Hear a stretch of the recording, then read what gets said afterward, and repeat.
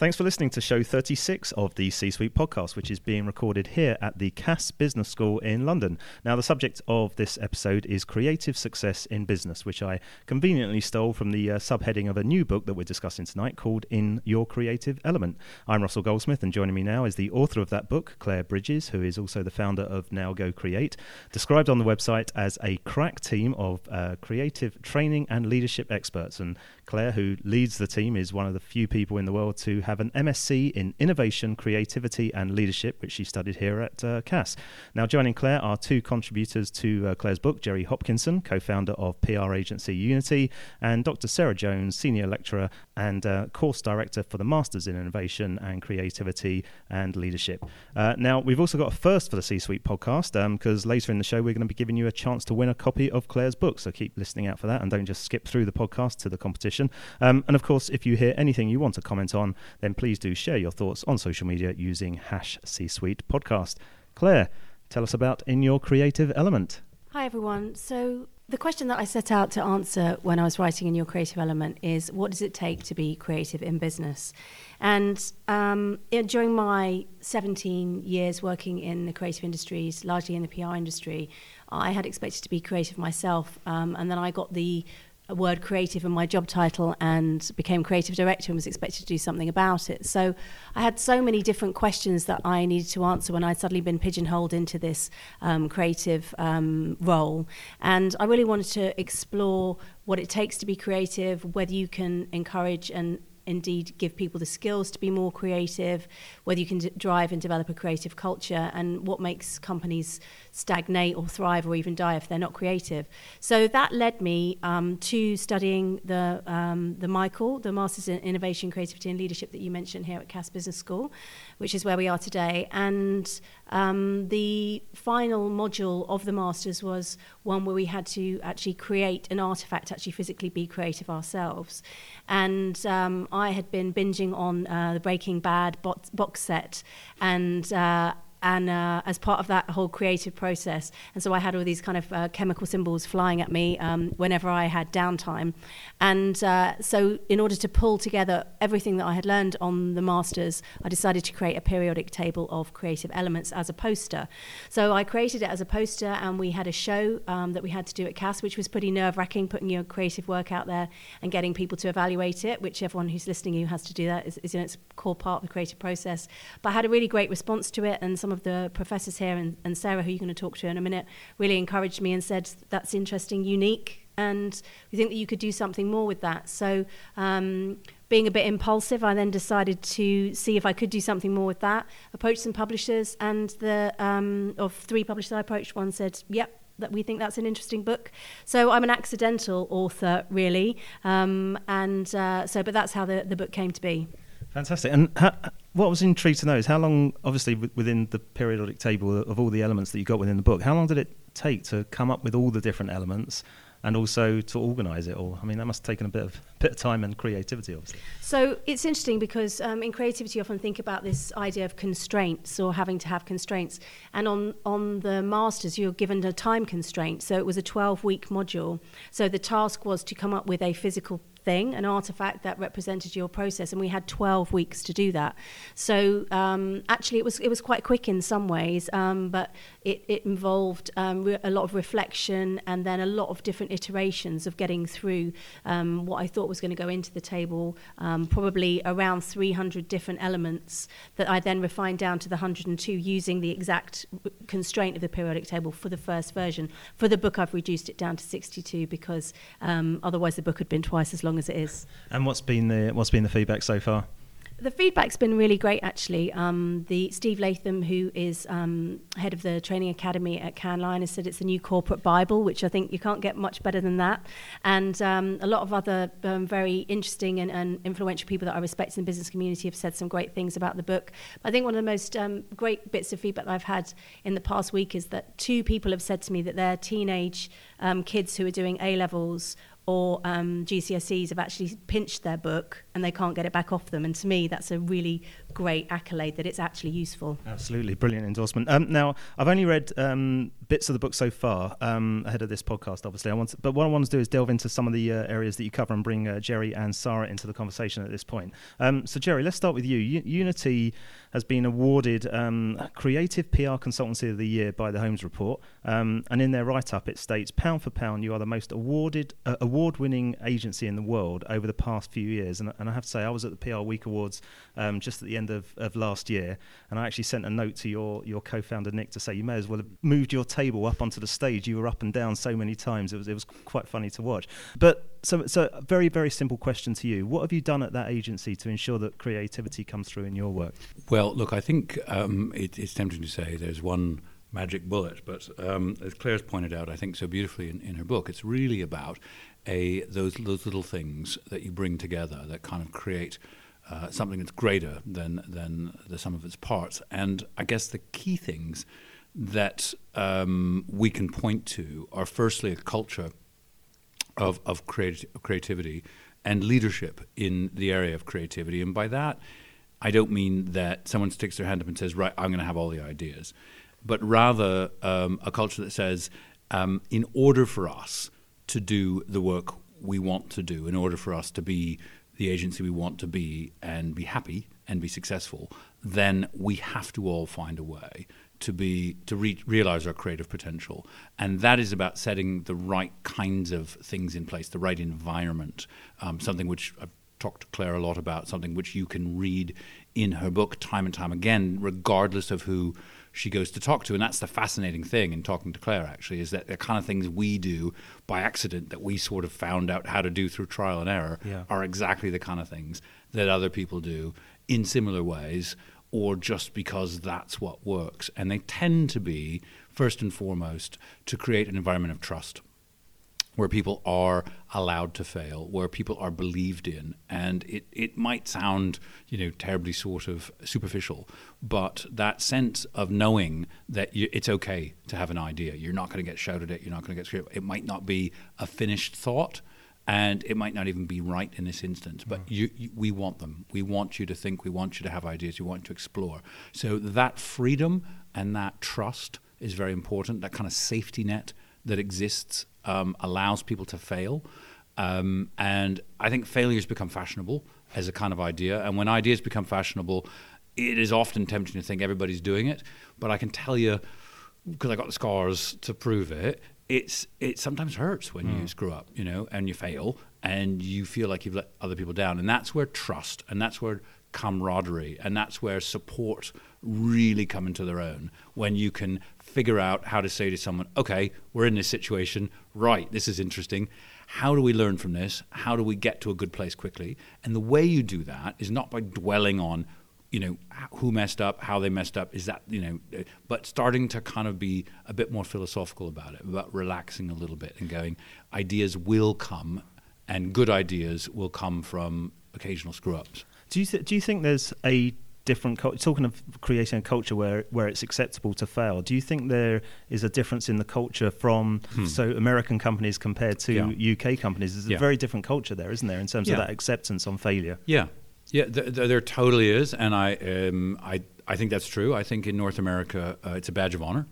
And it's like, you kind of, okay, welcome to the club, welcome to humanity, great, you screw, and then people start like kind of going, oh, that's nothing, you should see I did this and I did that. Getting it off your chest is really a nice thing.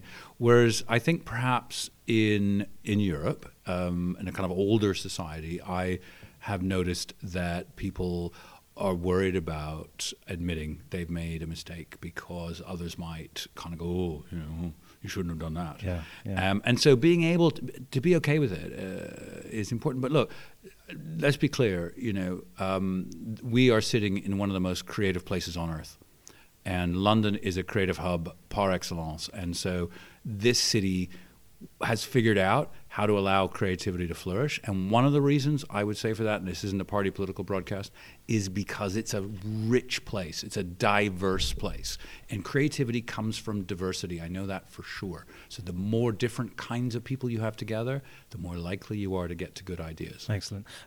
Sara, let's bring you into the chat here. You lecture here on the topic. I know talking to you earlier before recording this podcast, you're very proud of the first book to come out of your course, Absolutely, I believe. yes. So that's pretty good. But just listening to Gerry talking there, I'm interested to know, how easy do you think it is for older agencies or businesses that are established in their ways to bring in new creative thinking and also creative processes as well? Mm-hmm. Well, first of all, I'd just like to pick up on Gerry's point there about diversity. I think I absolutely agree. That's really important. Diversity of individuals in an organisation and diversity of approaches, diversity of disciplines that are brought to the table. So, I mean, that for me is one of the really lovely things about the Michael, is that the students on the course come from so many different directions, and that the content of the course is so diverse, coming from so many disciplines. And so coming to the question about kind of well-established agencies changing their ways and bringing in creative thinking, I think that's something that any organisation can do, is to kind of, bring in some new influences. Change, of course, is going to be difficult. But I think ultimately change comes from within individuals in the organisation, and that's, again, I guess that's something we focus on the Michael is giving the people, the individuals on the course, the skills, the confidence, the competencies to develop their creativity, and then take that into an organisation and lead change within that organisation. So, I think change comes from within, from an individual, through leadership in an organisational context. Okay. Yeah. I've got a question for all of you here, and this was just something that, because it was interesting here, and I should have mentioned earlier, actually, you've just done a book launch here at CAS, which is why we're all sat talking late into the evening now. But when you see I always have this thing about bringing everything back to watching football or soccer for our American listeners, but you often hear commentators, when they see a player do something amazing on the pitch, and all the experts go, oh, you just can't teach that, you can't coach that's just a natural talent that was obviously there. And I'm just wondering whether or not you think some people are just born creative, and the reason why I ask that is I've personally been in so many brainstorms where the brief has come through and you've gathered everyone in the team and you said, right, let's start thinking of some ideas. And I know this comes back to not having creativity on demand, but anyway, so you're standing there, you're coming up with some ideas, and then someone comes up with something amazing. You just sit there and you turn around and go, wow, how, where does that come from? I'm just intrigued to know what your thoughts are. Sorry, very long question, but Claire, go on, you go for that one. I think a massive part of that is about confidence. So actually, when you talked about a skilled soccer player, that's about somebody who knows that they're at their top of their game, they're fit, they can do whatever they want to do, but that has not come by accident. They're not sitting on their bum eating chips and drinking beer every night. They are disciplined, they're practicing, they've shot that goal thousands of times, if not in their head, if not physically, before they actually get on the pitch. And the same thing is true of creativity, which I do think is a bit of myth busting for the whole industry, which is, I'm exactly with you. I've sat in agencies and I've worked in agencies where there have been, and I have to say mainly men, mainly male creative directors who will sit there, will look like they're plucking an idea out of the sky, and then they'll come out with an absolute crackpot idea. But actually part of that is about their confidence to actually articulate the idea. Sometimes it's not fully formed, as Gerry said earlier. It's not fully formed. It's just a piece or a starting point of an idea, and then they toss that, they pitch it to someone else, and they can develop it. Or actually what's been going on is that person has actually been, their unconscious mind has been mulling on the problem and chewing over it because they had the brief before you did, or because their unconscious mind has joined dots, so they actually had a bigger frame of reference on the world. And actually, just to your point about whether creativity is nature or nurture, you only have to look at a bunch of children doing things, 3-4-year-olds, they don't know what's not possible. So they make combinations, you'll draw the sky pink, and then someone will say to them, it's not supposed to be pink. They don't know it's not supposed to be pink. So I think we all have it in us. It just, over a period of time, our education and our upbringing and our experiences start to pigeonhole us in a way that when you're young, you just don't. So do you think it can be taught out of us? There's obviously a very famous TED talk by Ken Robinson talking about education and the way you know. Yeah, no, absolutely think it can be taught out of us. And actually, there are quite a lot of studies that show that 3, 4, 5, 6-year-olds, actually, if you look at their creative output, it's what you would call genius level. And then actually if you test them again at 11, actually it's something like only 2 or 3% of them have that. It's not because they didn't have it in the first place, because they now don't believe in themselves as creative individuals. So I absolutely believe that. Yeah, I completely agree with everything that Claire said. I think there's something else that's important to say, though, which is that, look, everybody can be creative, but some people make a living at it. And whatever profession you may be in, where that is what you do, that's the muscle that you exercise, it isn't easy to say, well, how much of that's innate in somebody there, and is bred in the bone, and how much of that is hard work and repetition and learning. But there are some attributes, there are some ways of being in the world that make it a lot easier to be creative, that Claire talks a lot about. And sometimes they are so predisposed in people, or they are so present in people, that they feel like they must just be part of that person. I know, for example, some things come easier to me than others, as we've all probably experienced. And it doesn't mean, because I think also it's very easy to say, oh, so-and-so's creative, or so-and-so is smart, is like a classic one that gets chucked around, I suppose, a lot with younger people. And what we all know is it's contextual, because you might be able to apply your mind to creative problem solving in one area, but you're completely foxed if you try to turn it in another way. I mean, I work with people who are all creative quite profoundly as a baseline, but then in different ways. Some are creative with human beings in thinking about relationships, nurturing, building relationships. Others are creative with interpreting data. Others are creative with a film camera or a microphone like yourself, and can pull stories out of people that most of us didn't know were there. So there's something about, back to we were talking about culture. If you see everybody as not creative and robotic, and you say it's a precious thing that only a few people have, then it's only going to exist like that. If you believe creativity is in all of us, and everybody has a way to be inventive, then you'll find that, I think. So on that point, actually, it leads me on nicely onto my next question, actually, because Sara, you talked through a number of tools in one of the sections within the book that can help bring this creativity out. Do you think that's where that comes into play then? To rather than being in environments that stifle some of that creativity, are there any particular tools that you can?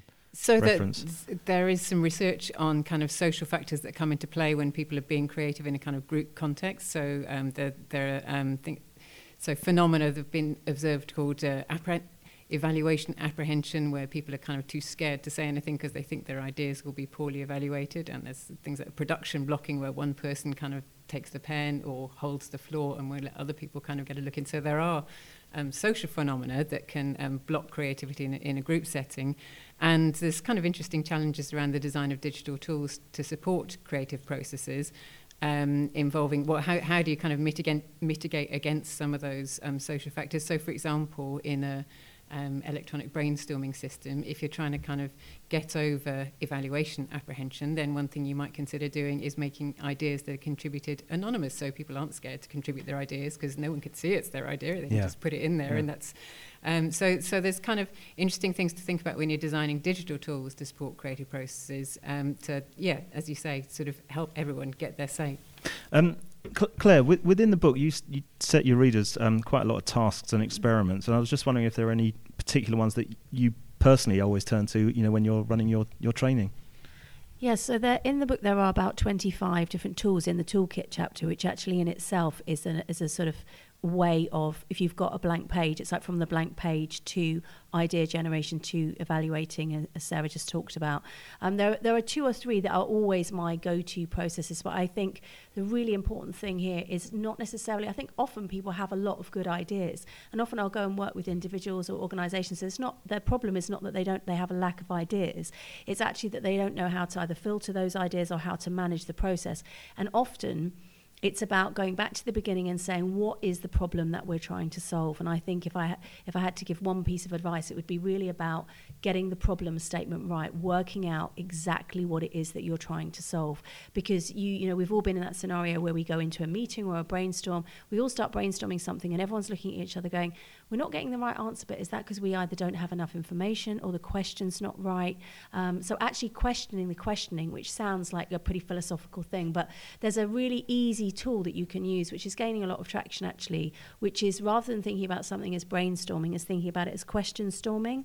So go into a brainstorm for 20 minutes and think about every single possible question you could ask about the challenge or the topic, as opposed to trying to answer it, and then group and prioritize your questions and see where that takes you. I kind of think of it like Sherlock's crazy wall, you know, where Sherlock's got all this information on the wall and he's trying to make sense of it. And so actually that whole part of the process then puts from your conscious mind into your unconscious mind to try and prioritize what's important. But I think question storming is a really interesting take on, you know, the 1950s process of brainstorming. That's very interesting. First time I've actually heard that. So very good. Gerry, I mentioned earlier I read a few of the chapters in my research before doing this podcast. I will obviously finish the book afterwards. But you're quoted in the section of the book that talks about the element CO, which is courage. So carbon monoxide. Well, that's what I thought. But I wanted to ask you, what's the most courageous thing you've done since setting up Unity, and what was the impact it had on the business, but also on you personally? It's a great question. Well, I suppose the ones I can talk about in polite society would be, first of all, we decided to completely reinvent the planning function, and indeed the way that we thought about what PR is. So we said, well, actually, it should be about humans, and it should be about trying to make humans happier, trying to increase human happiness. And so we didn't really know how to do that as a science. So we went and brought in, at great expense when we were a startup business, someone with a PhD in social psychology to set up our planning function. And that, you know, was pretty scary for us. And we learned a ton of stuff, which is absolutely at the bedrock now of our business. But it was pretty courageous, I think, to do that, make that investment, but also to go completely against the grain of the whole industry, which is predicated on the whole of the PR industry and the whole of the advertising industry. And marketing as a discipline is pretty much still built on behaviorism. So built on, you know, Skinner's boxes and, you know, watch what the target audience does, rather than saying, what do people want out of life? What does an employee want every day when they come to work? And how can they be happier at work? It's not a question that fits into very many briefs.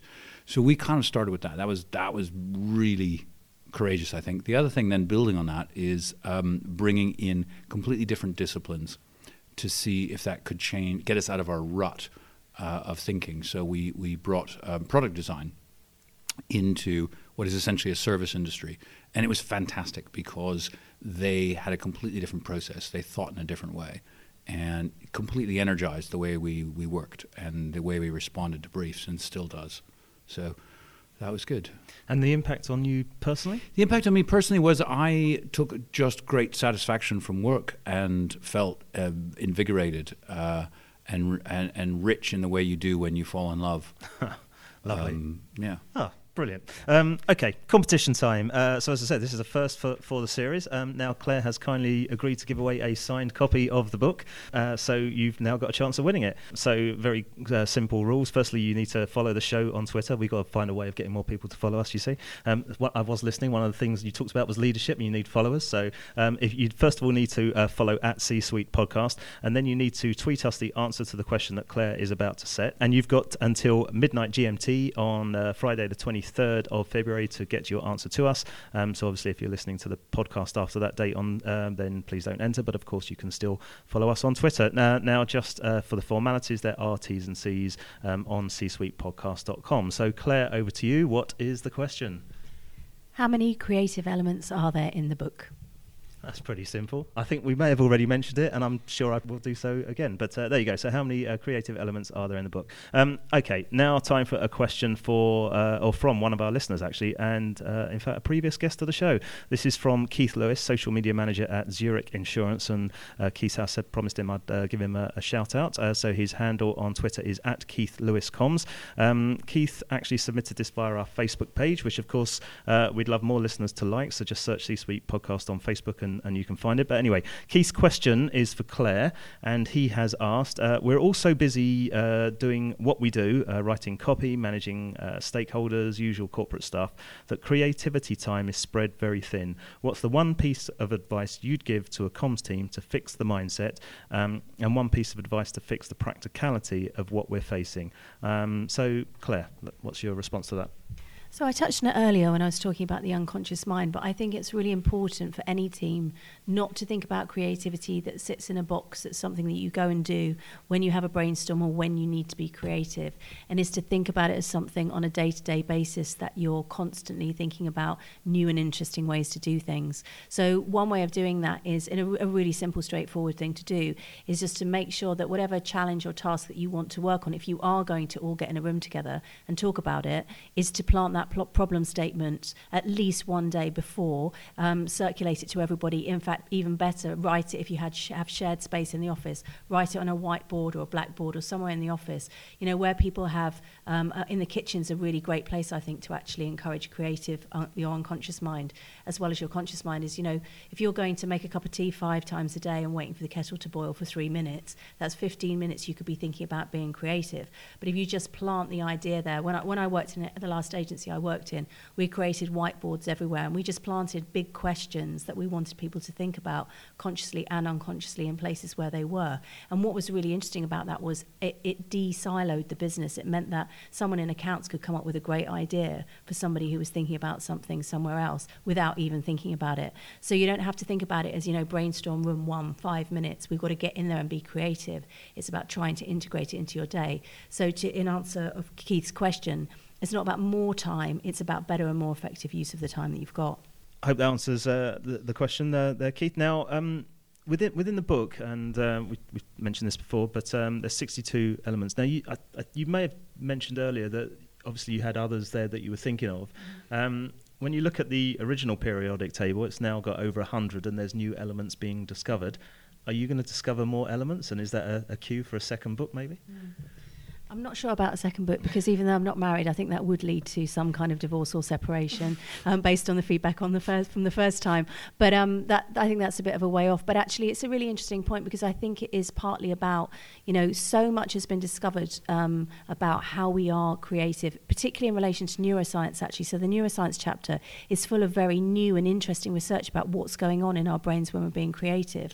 So in terms of new elements, I'm sure there will be things that become discovered about how we're being creative by neuroscientists, like live MRI scanning, for example, of our brains when we're being creative is only something that's really been able to happen in the past 5 or so years.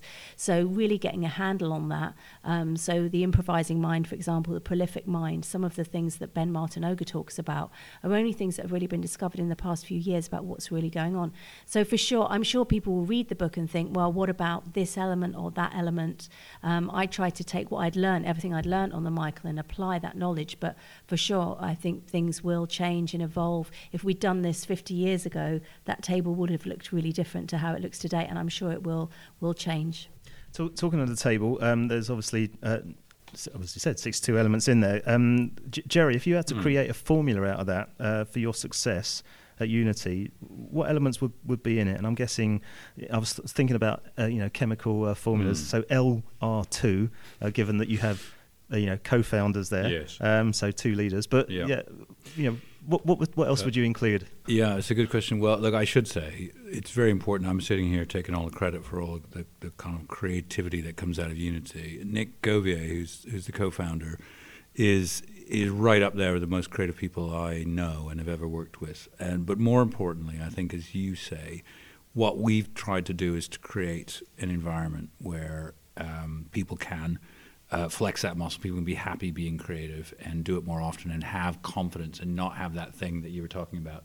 I can't remember the term, but it's a good one, of panicking when you get handed the microphone because you're worried about censure. So I think the big ones, love and trust and curiosity and play. Play is underrated, maybe. In fact, I'd just tip into the question from the man who's saying, like, how do we get more creative? Just goof off occasionally. Don't tell your boss, and go to the pub together. Go for lunch. Use your allotted hour for lunch that nobody uses anymore, and just enjoy each other's company and don't talk about work, because suddenly you'll go, oh, you see that thing that's been bugging us? We know the answer now. And the reason you know the answer is because you do what we all do. You just take a break from it. But work is such a pressure cooker of a place these days. You have to have fun. The places that are wildly successful creatively are fun places. So, sorry, you're nodding away there. I was wondering sort of what elements are brought into the course here, actually. Oh goodness, many. So I had some really interesting conversations earlier about so what's taught in the course and what is in the book and how they kind of relate. So I think Claire's done a really great job of kind of drawing on the theory and the practice, and the experience, both personal and from all of the people that you've interviewed, which is really great to see how that's kind of morphed some of the pure academic theory sort of thing. So yeah, that's lovely. I was mainly smiling because my kind of recommendation earlier on, so what would you do to be more creative, is do less, better. Invest more time in yourself. So I think I'd very much kind of echo what you're saying about, just go to the pub, take a lunch break. This is all good, yeah. You're listening to the C-Suite podcast. To listen to all previous shows in the series, you can either visit csuitepodcast.com, follow us on SoundCloud, or subscribe to the show in iTunes by searching for the C-Suite podcast in the iTunes store. Please do give us a positive rating and review when you do. Gerry, I was intrigued by the part of the book where you say that in your really early days, you offered to test stuff for clients at half rates, and that you'd learn together and do it out of the glare of the public eye. I was just wondering what brands went for that, if you're allowed to say, but also, is this something you still offer as an option? Yeah, it's a really good question. I'm smiling because I probably shouldn't say which brands went for it, but what I should also say is that, frankly, a lot of the stuff we were doing was, half price and experiment, because we were kind of learning as we were going. But we were good at telling people that. And I think, in fact, I was talking to, I won't say who, a very, very big brand the other day, and we were talking about how do we do something which is slightly going into outside the comfort zone for them, in which they need to do, and they need to do it quickly. How do you do it? Well, of course, you test and learn. Test and learn is not a bad idea. It's back to that thing. In the PR industry, for example, there's nothing like R&D, and it's crazy because we are facing in comms a completely new world. There are massive societal changes. Just take social media. Anybody who tells you they know precisely how to engage through social channels for brands on every aspect of communication is lying, because nobody knows. And we're still figuring it out. And so to be able to create an environment where a client says, okay, I get it. You guys know some stuff. I trust you that much. Let's test and learn. It's good. So we've taken that forward. In the early days, it was there, and we did have some clients buy into it. And it worked for certain kinds of clients who were very interested in innovation and learning. But we've taken it as a product now. And it is essentially a proof of concept product where you either have got a client with a problem and no one has cracked it, or you need to deal with a kind of systemic issue which isn't going away. And you can't solve it in one go. Yeah. So let's try different stuff. And so it's there. It proved to be really useful. And it's not, it's really common sense. Excellent. Sara, we may have touched on this a little earlier, but you contributed to a section on technology in the future. and you listed a whole load of top tools that support creativity. And I must admit, as I was reading through them, I hadn't heard of most of them, so I've got a lot of research to do myself. But could you talk us through, just a few of your favourites, maybe that you think people should be, listening to this podcast should need to go out and check out straight away? Sure, yeah. I mean, I think basically the answer is going to be different for every individual and team and organisation. So that's quite a big question. I think for a long time to come, it's going to be a question of finding what's the best balance between the human capabilities and the digital capabilities. What's the best balance between the physical and the digital? So all of these things are going to be different for different individuals and teams.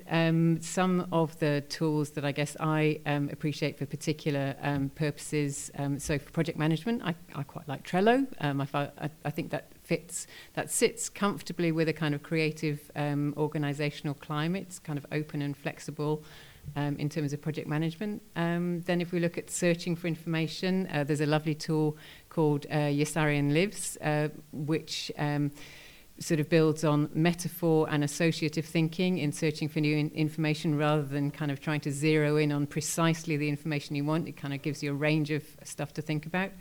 And then I should mention, of course, one of the tools developed in-house here at CAS, the Bright Sparks tool, which has been designed perhaps for use in the creativity workshop to implement the Hall of Fame technique by helping people to kind of think about, well, how would this different persona think about the problem that you're trying to tackle? How would Superman think about this? For me, that's one that's been quite effective in creative workshop contexts.